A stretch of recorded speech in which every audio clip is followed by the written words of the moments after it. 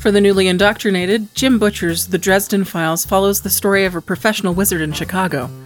We started our podcast as a way to help break down the series' most important moments, characters, and lore. This is McAnally's Dresden Files Pubcast by Free Flow Rambling. Conjure at it by your own risk. Welcome to the McAnally's Pubcast, brought to you by Free Flow Rambling. This is episode number 3.1, Ragged Angels, where we were discussing Restoration of Faith. My name is Tanzan, and I'm joined by Jess. Hey. And Maggie. Oh, that's switch when that do on us. Yeah. I don't go first. I wasn't ready. I just wanted to fuck with you guys. It worked.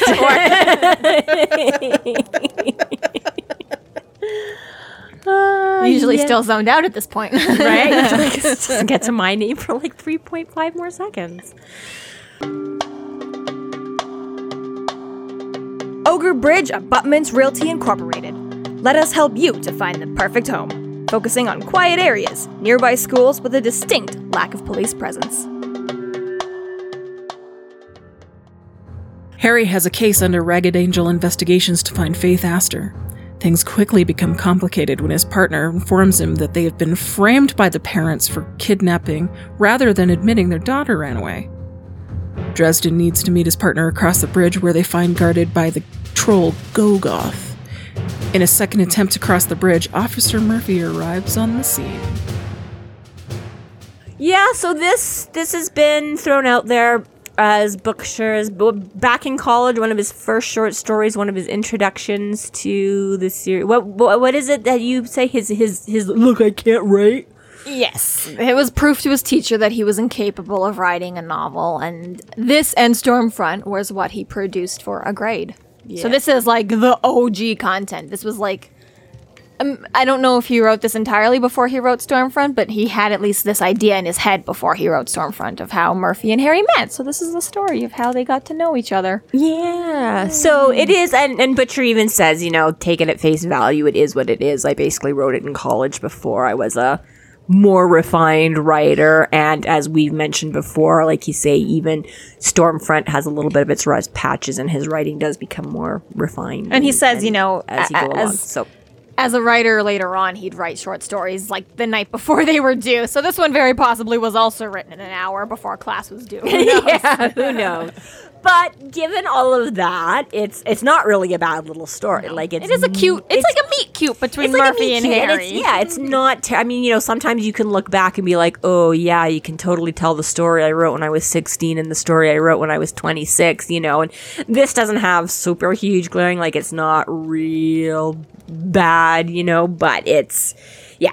It's a little introduction to how Harry got his start. So he was already a wizard and had done a fair bit of wizard training, as we know, as mentioned in Stormfront.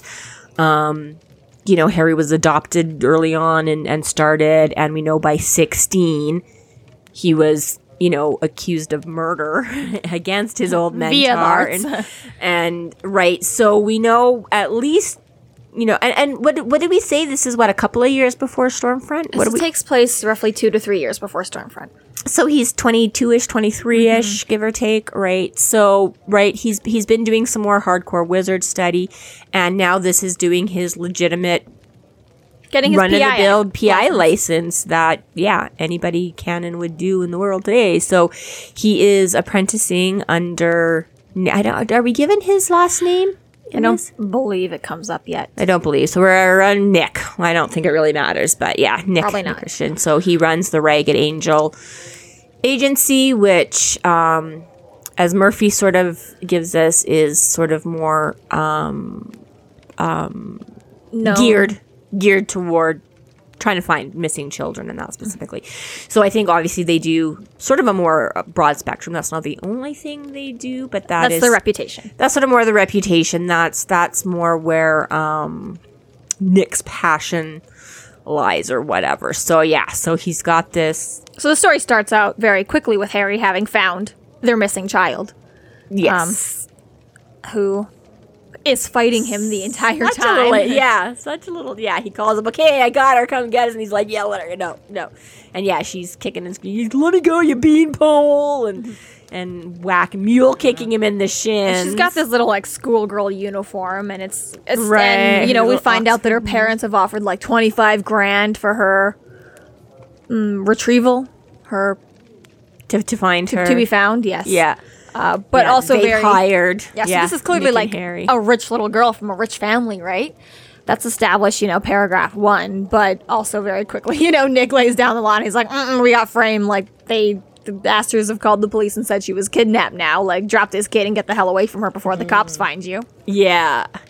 So it's very quick, like, doom, doom, doom, here we are. Hi, Harry. Hi, Harry. Welcome to your life. Yeah. Again, whatever can go wrong will go wrong. So, yeah, exactly right. And Nick kind of puts on the blows, just dump her and go. And Harry's like, I can't just, like, we're in a bad part of town. He's like, whatever. The criminals can fend for themselves, And he's like, dude. And he's like, really? Nick wouldn't do that either. Like, if he was here, he wouldn't ditch a 10-year-old kid. And that's the other thing. He's like 8 or 9. He's like, you can't just leave a 9-year-old. And she's like, I'm 10, you insensitive jerk. And I love how, like, even that is a nice nod because kids are so particular. Like, I'm 9 and a half. I'm 9 and 3. Like, that matters so much to you. And, like how dare you call me 9? I'm 10.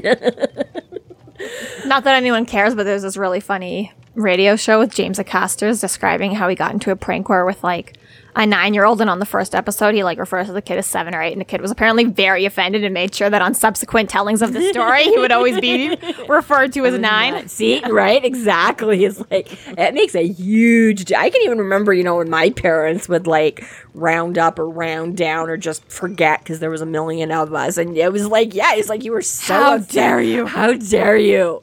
I've earned these 7 years. Right? Yeah, damn you. I've been through all it. But yeah, it was just kind of a nice, cute little point. And again, I find him writing, it's just a hard thing to do. And I know sometimes, like, when I'm reading stories, and I'm like, does this really sound like a kid to me? Like, the kids I meet in real life, does this sound? And I'm not saying I could do any better, because I'm sure if I had to write a story, I would struggle with it too. But I find he does do a pretty good job that being sort of the rich kid and stuff like that, I'm like, I find her being a little bit more outspoken and whatever, not to be terribly out of character, either, just for kids or someone in her position or whatever. I find sometimes, like, when I'm watching a wee little bit of a brat. A wee little bit of a brat, but, like, I just sometimes when I'm watching, like, movies or whatever, and it's like, yeah, you get somebody like Harry who's, like, 6'9" and a big coat and kind of, angular and scruffy, and he's lurking around a park, and a kid will just come up and be like, hi, who are you? What are you doing here? Why? And I'm like, the kids do that? And, like, I would not have, one, my parents were like, don't talk to strangers.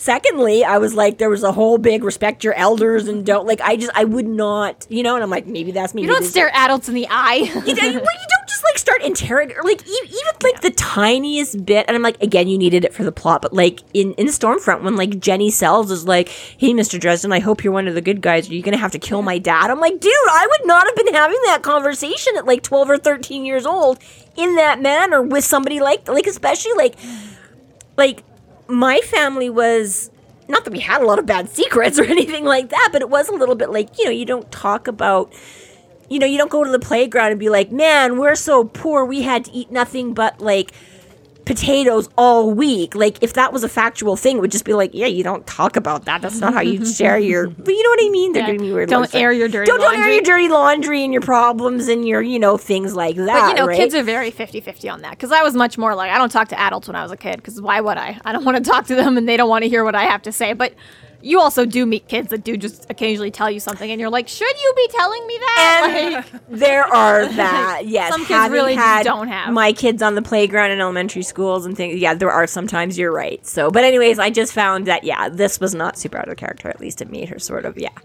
But Harry's like, just itching, he's like, whatever, he's like, and I love, again, this very much tells you where Harry is in his life, that he's like, take the L, he's like, dude, I'm broke. He's like, he doesn't even have, I'm assuming, like, $1 or less to take the you know, like I'm trying to think back to like 20 years ago and what I would have paid for like bus fare, you know, and I'm like, I think it's only like so it's like less than $4 now for like an adult bus fare. So 20 years ago, right? Maybe just $1 or so. Yeah, right. It probably less than $2 or something. And Harry's like, I don't have that.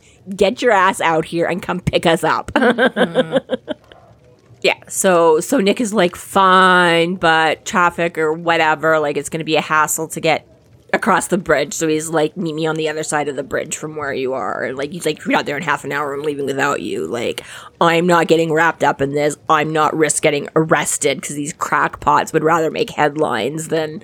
It's good to note, too, that, you know, Nick, as much as he comes off as a bit of a grumbly idiot, he does legitimately enjoy his job and... He does, you know, yeah. Turns out to be a bit of a softie. Yeah. He is, and that's exactly right what Harry's right. Like, yeah, like, oh yeah, he's telling me, but he's like, no way would Nick have done it either. Like, if he were in my position, right? Like, he knows we got to get this kid safely somewhere, whether we can't legitimately turn her over. But, so yeah, so basically this is the plan, right? So they're like, so they start heading across the bridge and she starts like, you know, like, well, how'd you find me anyways? You know, like I thought. And Harry's like, I'm a wizard. And she's like, whatever. And he's like, well, that kind of sucks that already she's like only 10 and really doesn't believe in any of, you know, any of the magic and the Santa Claus and the whatever. And he's like, although it's like he does, but still Santa Claus is real, but we won't get into that right now. This is the first time we hear the Duster joke. It belongs on the set of El Dorado. Which is straight, and again, maybe because I read Stormfront so many times before, but I was like, dude, you, what's the word? Recycled that. Because that's exactly what Murph says to him when we meet her at the Madison. She's like, It's a throwback. It's a throwback, whatever, right? Like, was it because really this story was never meant to see the light of day, right? It was just once things got popular and people wanted more background into it and they wanted the little short stories and the snippets he had, this one was like, hey, sure, here, I'll throw this out here, right? So is it just because he really liked that line and didn't want to use it, so he like gave it to Murphy, or is it supposed to be a running thing? I think it's supposed to be a running little bit thing of both, because it ends up being in another book, Beyond Stormfront. Yeah, which I think this should be part of the drinking game. maybe, but yes, yeah, wasn't that cool? And I just love her because it's the first time you get to right here. You're like, I have like this big duster on. He's like, what's wrong with it? Belongs on the set of El Dorado. It also is worth mentioning that, like, Faith is putting up a fight as he tries to drag her across Chicago to this bridge, you know, and that, like, nobody's coming to help her. Like, he's like, this is where Nick wants me to, like, ditch her, is, like, nobody's even trying to rescue Yeah, Faith he's right like, now. I could be a real sicko, and, like, this is the part of town where everyone puts their head down and you're on your own. Yeah, you don't get involved if you can help it because you don't want. It's just so he's doing this whole like, So, believe me, kid, he's, like you stuck want in my help. Yeah. right, stuck in a phone booth with her like screaming and kicking, and everybody's just like do do do do do, and he's like, "Wow, that sucks big time." But yeah, that is really says a lot about where they are, and he's like, "Gotta love the big city, ain't it grand?" You know, like, And I think even like there's a certain charm to Chicago that Butcher employs as he goes through his writing. Like this is Dresden City and Dresden loves it and he wants to protect it. But I think early on in the writing, maybe Butcher himself didn't have the same love for Chicago. He was like, this is like a horrible place and like, this is bad. And maybe even Chicago grew on Butcher later on. But right at the very beginning, he's like, no, I chose Chicago. It's a horrible place. Like, well, you know, and that's, yeah. Which it's, you know, not nearly so bad as its reputation is now. Yeah. But But What was it's the other ones? It was New York. it was Kansas? New York, Los Angeles. Sure, Kansas. No, but didn't you say Kansas was originally? They're like, dude, you That can't was- set it in. Yeah, there was Kansas, 4 of that's them. It was LA, New York, Kansas, and Chicago. Chicago. LA and New York definitely have their seedy, gross. well, he's like areas, well, yes. Okay, there is very dark, nasty, wrong side of the tracks kind of place, and this is one of them. But as he starts walking and starts to go, she starts kind of asking questions. He's like, well, this is better than her like screaming and yelling and kicking and dragging. So he's like, I'll answer questions. He's like, hey, actually, I kind of like answering questions about, you know, called professional bribe. But he's like, but yeah, basically he's like, this is good. This will kind of distract her and we can. And as he starts getting into the role and starts telling her about, like, the wizardly life. about the wizardly life and magic, How he found her. and she bites his fucking hand and like jerks away. And he's like, fuck her, she was distracting me. I'm like, oh good, let's get her off of this. And she's like, sucker. No. So he Actually, she drops literally is like, sucker. So he drops her, she takes off running towards the bridge that they were headed to, which is great and useful. Except, Whoops. Hey, kitty kid, you don't know this place like I do. yeah, he's like, yeah, she wasn't supposed to just run pell-mell out there. And then a great rubbery hairy arm slithered out from beneath a manhole cover at the apex of the bridge and wrapped its greasy fingers around one of her ankles.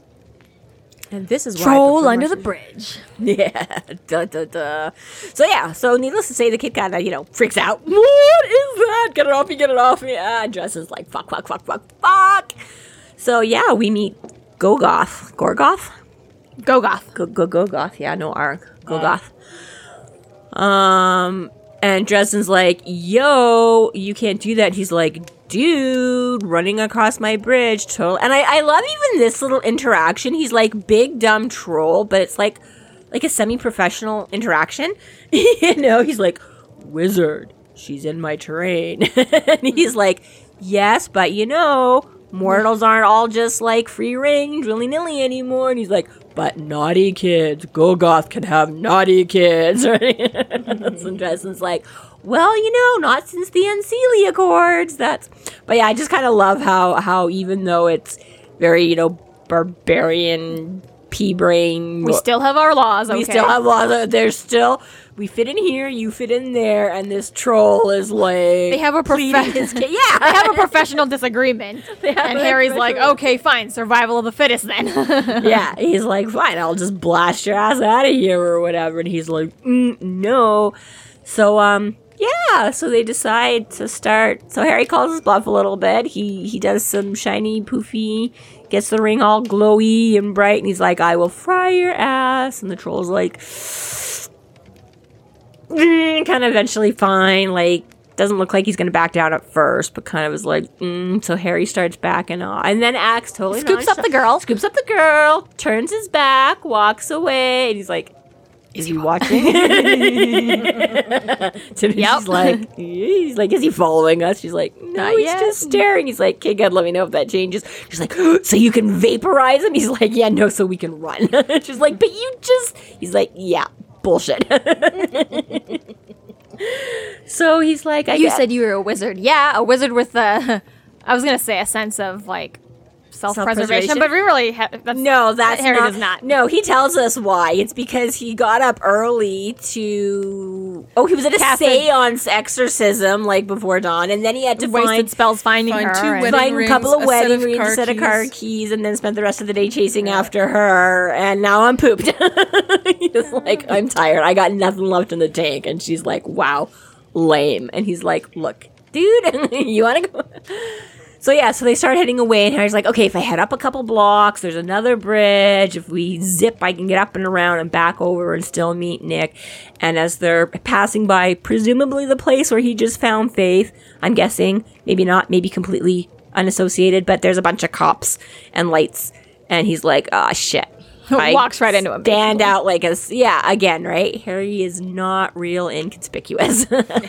So while some other guy might have got away with dragging around a kid down in that area, given that the Asters, lovely people that they are, have given Harry's and Nick's descriptions as the kidnappers. And you'd think that Ragged Angel Investigations would have a reputation of finding lost children. So it's like, why do you think they're in possession of a child? You think that'd be a good alibi? Why we steal your kids and oh no, let me find them for you. Yeah, but yeah, exactly. They're just kind of the bleeding heart, good souls kind of people, and they have this like Faith and Harry have this brief conversation, a little bit more about wizards and stuff like that, and it's like, yeah, there's bad people in the world, and she's like, my parents are like that, and it's like a little bit sad. Just ignore me. They drag me out to show me off to their friends, and other than that, they can't be bothered with me. She's like, but I heard you're really broke, and he's like, yeah, like I'll only be a private investigator for 6 more months before I can open my own business, but until then, life's pretty cheap like, right now. Why are you doing this? And that was it. Yeah, she's like, why are you doing it? And he's like, oh, I'm earning my license, and I have to,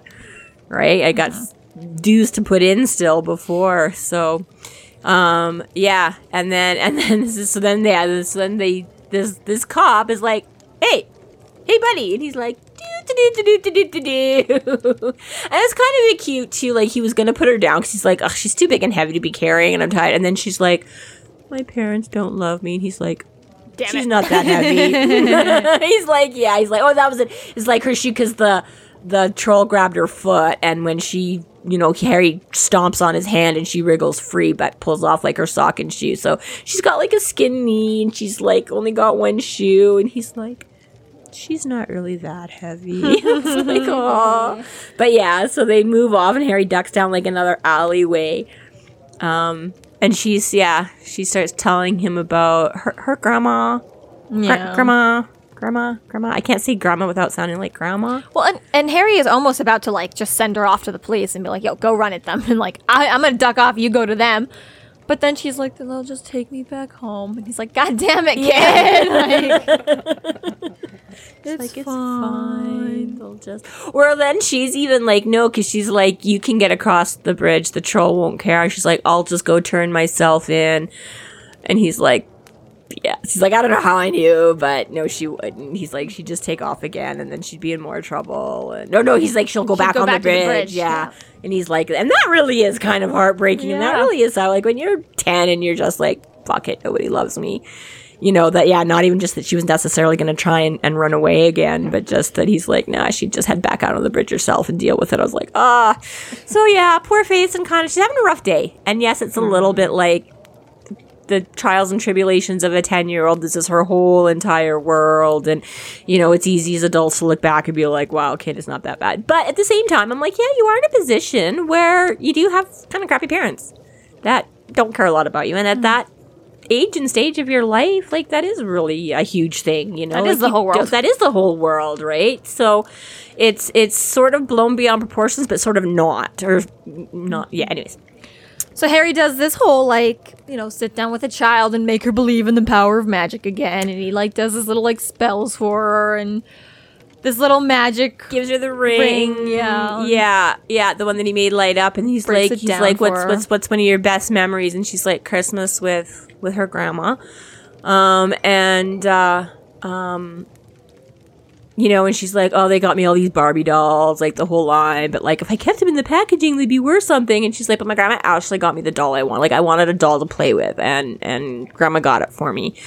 And then he right, because he's giving her the ring on her finger, and then he moves his hand, and it's glowing, right? She made it glow, and she's like, oh, right. And again, it's that little restoration of faith right there, where exactly right that gives her that little spark, that hope. And he's like, yeah, the world is shitty, and maybe your parents are jackasses, but you do have some good memories. You do have some good stuff. There are people in the world who care. Just keep remembering that until you can get out there and make your own connections, make your own family, make your own, maybe your parents will never be there, but, right? So, so then they're like, well, I guess we're going back out. And they make a deal that they're going to go over the bridge together again this time. Yeah. And yeah, they think they're all outwitting him, and the Justin's all eyes out front, being aware, keeping an eye on, and the thing is dangling off the underside of the bridge or whatever and grabbing her. He's changed locations, so he still gets a surprise attack. Well, not to mention that he takes out a bunch of the lights as well, so it's even darker and more obscured. Yes. Justin notices that, because of the troll or whatever, a bunch of the street lights. So on the one hand, the troll is not after the child now. He's angrier at Dresden. That's true. Harry's like, yo, you run, and then the troll is like, wizard. Although he did lunge. Did he get her this? Because he finds out because Faith screams again because the troll does come trying to grab at her again, but she dodges it completely or something the second time. Well, because Nick starts to pull up, and he's like, yo, you get over to Nick, and that's meanwhile he's preoccupied with the troll.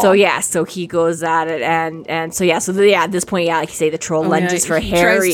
He tries to leap for Faith. Right, and Harry grabs him by the legs. And that's what it. Okay, so Harry, because I was gonna say he did go for the kid again. But anyways, so Harry manages to intercede again. And is like, just run, right? Yeah, he sees Nick's car down there, so he's like, okay, run, you go. And while he's grappling with this thing, the little cop shows up again and just jumps on his back and nightstick around the neck and starts. She's like, what the hell? And Dresden's like, gotta give her game. Like, she has no idea what's going on, but she's just like, gets right in she there. just jumped, like, okay, somebody's attacking somebody, so I'm gonna do my cop thing, but what the... So, yeah, manages to shift the balance enough that Dresden can sort of... collect the troll's cleaver and take his own swing. Yeah. So Dresden gets back in the game. And then it's just like, just basically all these little teeny tiny trolls just blah, blah, blah, blah, blah, all out of the big giant. Just disgusting. like deflate. Yeah. Little swarmy, and they all go flailing and running. Writhing, wriggling horde. Yeah. Then you've really got like the cop shocked Pikachu face, like, motherfucker, what the shit just went on? Like, Could you imagine? did I show up to being her work at that drunk point? tonight? Like, Right? Am I on acid? yeah, like, did I touch Am I on something Candy and I'm Camera? Like, what the? Is you guys still pranking the new kid? Like, what is going on here? Yeah, it was, ugh, yeah. And Faith is like, that was gross, I want to be a wizard. So, Dresden towering over this cop, like, leans down, checks the badge. Hey, thanks, Murph. Yeah, he's like, That's real helpful. Lieutenant Murphy, or what, officer? Thanks, Yeah. Officer Murphy. But yeah, she's like, okay, this was something. And Dresden's like, yeah. She's like, hey, you're that. You're the guy. And he's like, and then Faith Comes to the rescue. What, this buffoon? Like, please, he couldn't pull off a kidnapping. I totally ran away. Like, this guy's such a loser. No way. I was like, oh, get on your Faith. And Harry's probably like, thanks, fuck you, but thanks. It's like one of those things where it's like, you want to argue, but it's really not. And I'm so good kidnapping Like all the women in Harry's life. Yes. So, Murphy, this random beat cop, scoops up Faith, takes her back over the bridge, now newly defunct of trolls. Now newly defunct. Well, and that's the thing, because Harry couldn't just turn her over before, because, but Murph decides to turn a blind eye. She's like, get out of here before my partner shows up. Because, she's heard of Ragged Angel, and she knows, and given what just went down, and obviously they were seemingly trying to save the kid and help her out, and, Faith's insistence that she wasn't kidnapped by them and all of that, Murph decides to, give him the benefit of the doubt and sort of go with her gut. Which is just a little bit more about Murphy, as much as she is there for the law, she is her own person too. And she has her own code. She follows the legitimate code of the police. She believes in that very deeply. The letter of the law. But at the same time, she is not some mindless animal who doesn't see past it. She has been known to occasionally bend the rules as long as it is in the parameters of the law. Yeah, right. Exactly. It's a judgment call, and she makes it, right? And she's comfortable. She does trust her own judgment and that sort of a thing. Even as a brand new beat cop. Even as a brand is. new, right? She's got that. I don't know. Maybe it's all that taekwondo or Aikido or whatever. She's got confidence. She knows where she stands and what she stands for, and has some faith in her instincts and things like that. So yeah. So she decides to cut him break, cut him some slack. The girls return more or less safe and sound, so she'll let it go at that. But yeah, and what is it? Yeah, because then Nick is like, what the hell was that? Like, is that like from your neck of the woods or whatever? Like, what the fuck do you face? Like, what are you up against all the time? And Harry, just like I always tell you. Just got a little faith. Yeah. So yeah, it is a cute introduction. It is overall very short and sweet. Very short and sweet, basically. Yeah. No major. And semi-implied after that Harry and Murphy eventually run into each other time and time again. Well, and yeah, I guess throughout the years until she becomes SI and starts hiring him more officially. That might have been her interaction to SI.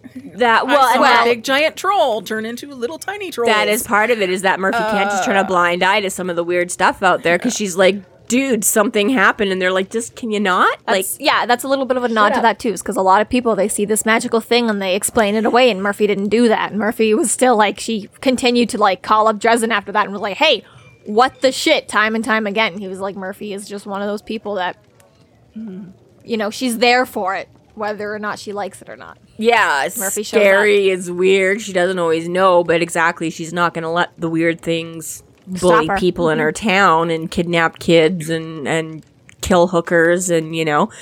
So, you know, mobster thugs. Mobsters, etc. It's like, that just doesn't matter. You don't get killed in Chicago. We just don't like that.